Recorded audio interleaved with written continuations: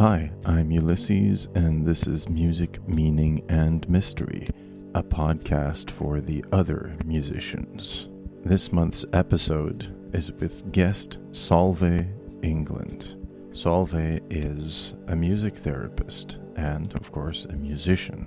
We have a conversation about music therapy as it applies in preschool all the way to hospice care. We also have a discussion of what appears to be literal miracles. This episode is the result of our second attempt to get a podcast done together. Our first attempt was hampered by technical difficulties because technically I forgot to record when we had our conversation. So you will hear references to our first conversation. However, the entire conversation can be understood self-contained. Okay, I'll see you on the other side. Let's reiterate why music in church is better than no music in church. Oh, okay. Yes, music speaks louder than words. Take a poem and set it to music, and it has a whole different feel. And it turns into a hymn or something else. And a lot of times music with no words can speak to people. And then it can open up their heart to what they really need to be thinking about, doing, whatever. When there are no words, you get the feeling from the music. And that's helpful for anybody, and people are interpreting it all different ways when they're just hearing music with no words. I remember you mentioned about how that's linked to memory, how music can invoke a piece of the past and suddenly you're like right in it. Oh, for sure. Yeah, it takes you back to the first time you heard this song, and whether it was a wonderful experience or it was a bad experience. Yeah, it takes you back there, and you have left the present and you've gone back to wherever you heard that song first. I very much like music as a time traveling like device or something, yeah. Yeah, for sure. It's made me wonder that phenomena with music as well as with emotions, just where that comes from, because before the music, that memory, that emotion wasn't there before. And suddenly music just poof, magically makes it appear. I just find that incredibly fascinating and strange. It is. And it's not something that you're looking at like, here's a picture that's evoking this memory or this changing this emotion. It's like you're just hearing something and it changes your whole mind. Yeah, there's a lady who's come on the show a few times. Her name is Sue. She's a jazz musician. And her thing that she keeps stressing to musicians is that they have a lot of power that they don't realize that they have. And acknowledging and understanding what that power is going to be important, because you could either like neglect your responsibility to use it well, or even use it irresponsibly and like hurt people or just do something stupid with it. And I definitely think that the ability to put emotions in people, I remember when I was growing up learning to play music, and I was in an environment that was like quite restrictive for me, and there would be like kitchen parties and so forth, and then they'd want to have me participate. Hey, do you want to play something? And I was always keenly aware that if I started playing, and like, because I didn't quite fit in, that I could really completely change the mood of the environment. And I would always kind of step back from that.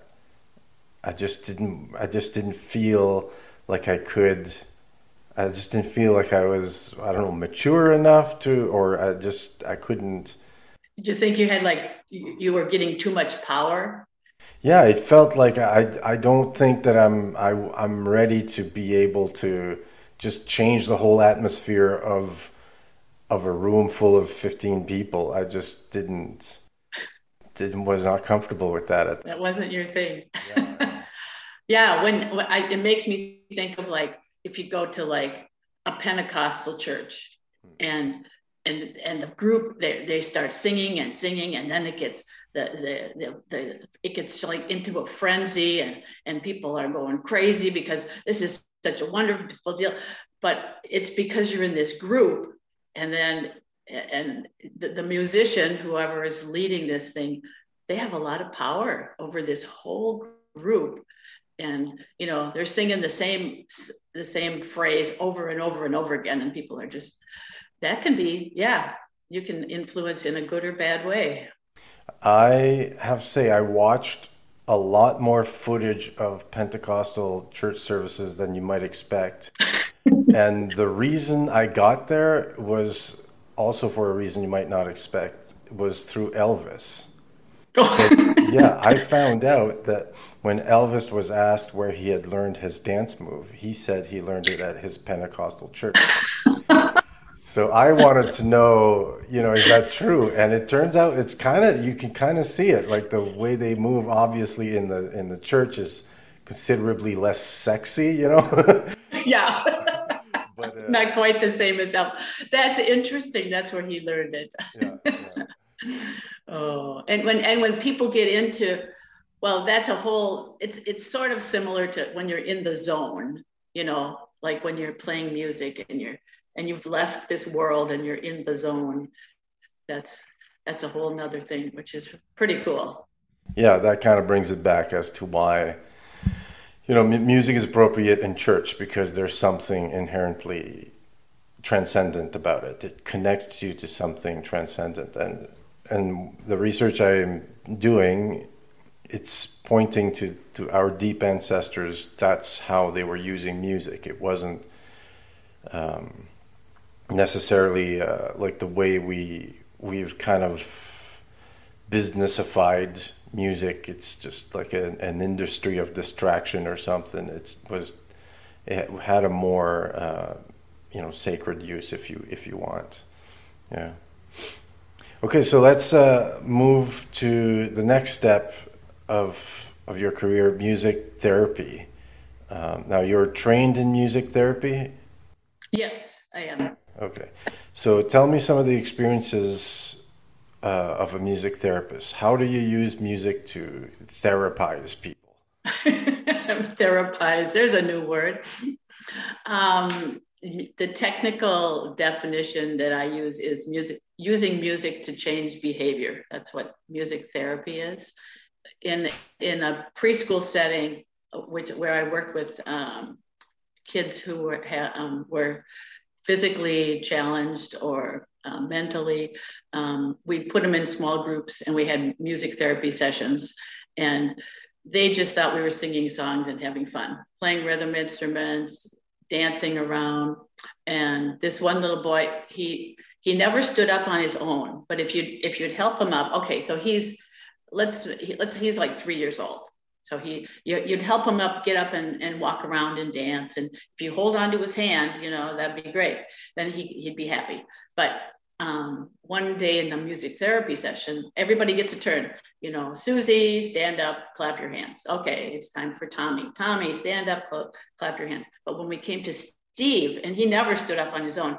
Well, this day he stood up on his own, and all the teachers and myself were just like, wow, this is so cool.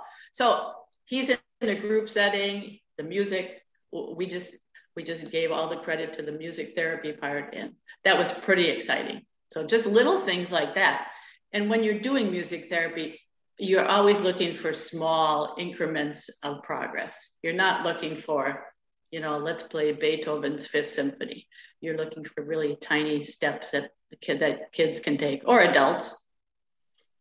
So let's see, music therapy. when I've worked with music therapy with seniors, like in senior facilities, you find music that they can relate to, and most of the time it's music from their past. If you get a group of seniors together and they're singing together, there's that community feel again that you and I have talked about. And then this can provoke your memories from, oh, yeah, the first time I heard that back in 1952, I was with my friend, we were fishing or whatever. So music is really powerful as a therapy. And then it goes to the hospice that I've been doing recently, singing with people in hospice. I was there yesterday and singing with this one guy, and in between every song, he'd say, "This is so fun. Why did you come here?" And I said, "Oh, I came here to sing songs with you." "Oh, okay." Then I'd sing another song and he'd go, "This is so great. Why did you come? Are you an angel?" He must have said that about 4 times. "Are you an angel?" So here's a guy who doesn't remember much, but he's got really good verbal skills. And then he'd like, did you like come from like up there? And I said, "I don't know. I just came into your room to sing songs with you." And it was so fun because the whole time he was just thrilled that I would come into his room and sing songs. I'm like, wow, I didn't really do a whole lot, but he was a happy guy. Yeah, I've learned that I guess the Mennonites, their part of their belief system is that it's not allowed for anyone to die alone. So Okay. what they do, their tradition is when someone is dying, is they go with them at the bed and they sing to them as they die. And there seems to be I can't think of a better way to leave. Oh yeah. Than to be sung to whatever happens next, right? Yeah, and hearing is the last sense. That's what they say.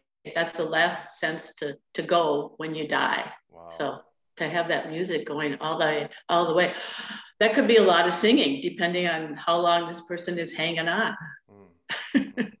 Yeah, I don't know the specifics of it. It's just something that someone mentioned, in passing in a conversation, but it really struck me as, just kind of a deep understanding of what music really, really does. And as you do, to sing to people who are who are in need of that sort of joy or uplifting or to touch something light. Yeah, it's really a good service. Yeah.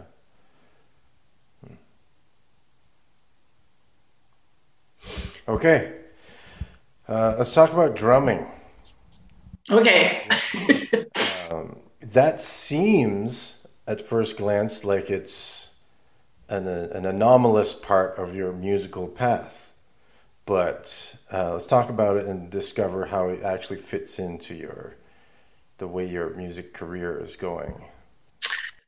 A lot of the drumming, when I think about music as me in helping people in music, the drumming is more, it's helping me. And drumming in community, there's just a feel when you have a group together. Like we had a performance and we played out at a community park, and it's just, I think the drummers always have more fun than the audience, but everybody came and listened, and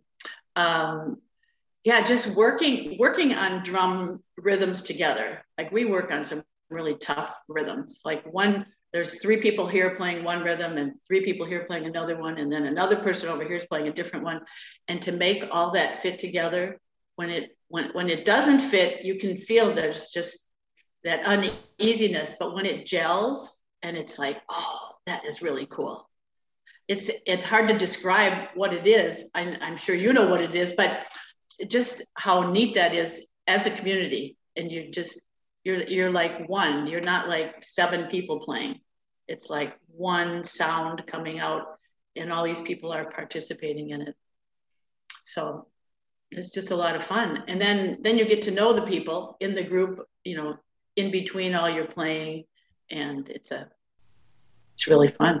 I recently learned that the root meaning of the word religion is like like a ligament.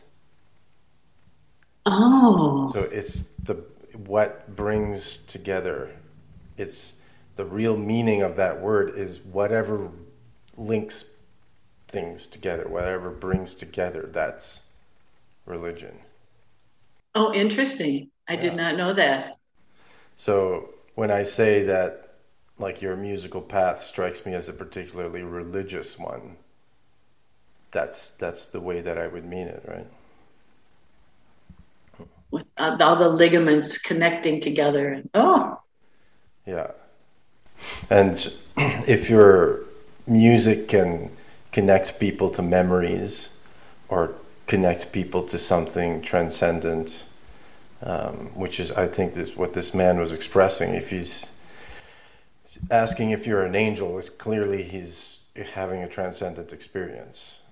I know. I thought about that. I went, wow, this could be more than him just asking this question. Yeah. I thought, wow, maybe he's got a good connection going here with somebody upstairs, and yeah, that's pretty neat. Yeah, I can remember going and doing music therapy one-on-one with people in a nursing home. And this one guy who had never come out of his room to do any activities, no group activities. He didn't like that. And he hardly ever talked.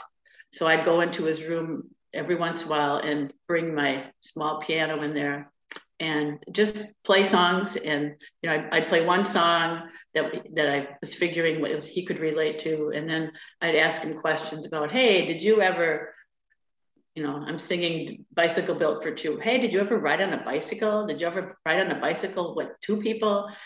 And then I could get him to talk. But it had to start with the music.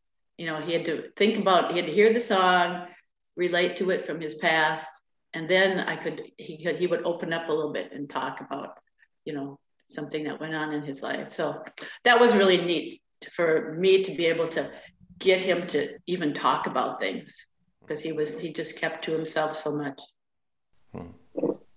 Well, that strikes me as a goal to pursue that is loftier than fame or, X amount of views on YouTube or whatever. Yeah. Yeah. You watch me sing this song for Fred. Exactly. Oh, probably not. Yeah. Because the ultimate goal of music therapy is not the music part. Yeah. It's the whatever comes after that. Yeah. The music is a medicine. Yeah. It's just part of a treatment. The ultimate goal is to be able to heal. Yeah. So now you're privy to the traditional closing question. So what should people listen to? Okay. What should people listen to? I'll probably give the same answer I gave. Well, if this is what I gave the other day. People should listen to what I'm talking. Okay, I'll talk music here. People should listen to music that they love and music that makes them feel good.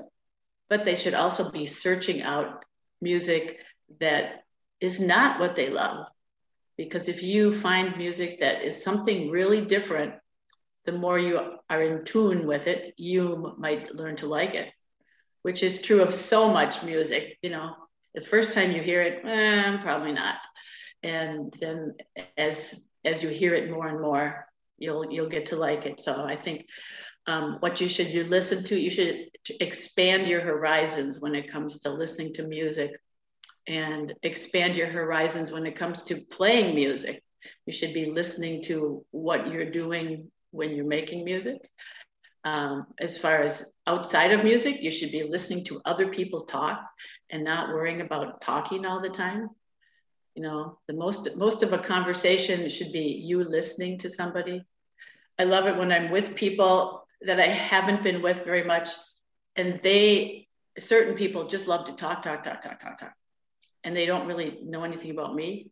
By the time we finish the conversation, they're like, oh, this was such a great conversation. And I'm thinking, well, yeah, I mean, and they enjoyed talking, but this was not really a conversation. So people should be listening to other people. I want to zoom in on Steve, the preschool child of 3 who couldn't or never stood up on his own and did in response to music or in anticipation for the music. This reminded me of a passage from a book. It's called the Bible. You may have heard of it. It says, on a Sabbath, Jesus was teaching in one of the synagogues, and a woman was there who had been crippled by a spirit for 18 years. She was bent over and could not straighten up at all. When Jesus saw her, he called her forward and said to her, "Woman, you are set free from your infirmity." Then he put his hands on her, and immediately she straightened up and praised God. I can't help but see an echo of Steve in here. So is music producing literal miracles? I don't know. Maybe they are, maybe they aren't. It's up to you to decide. But there's definitely something, as Solveig pointed out, powerful in music that we ought not to ignore as musicians, as music therapists, and music enthusiasts. I will see you in the new year. Until then, Merry Christmas, and may you and your family be well in this season.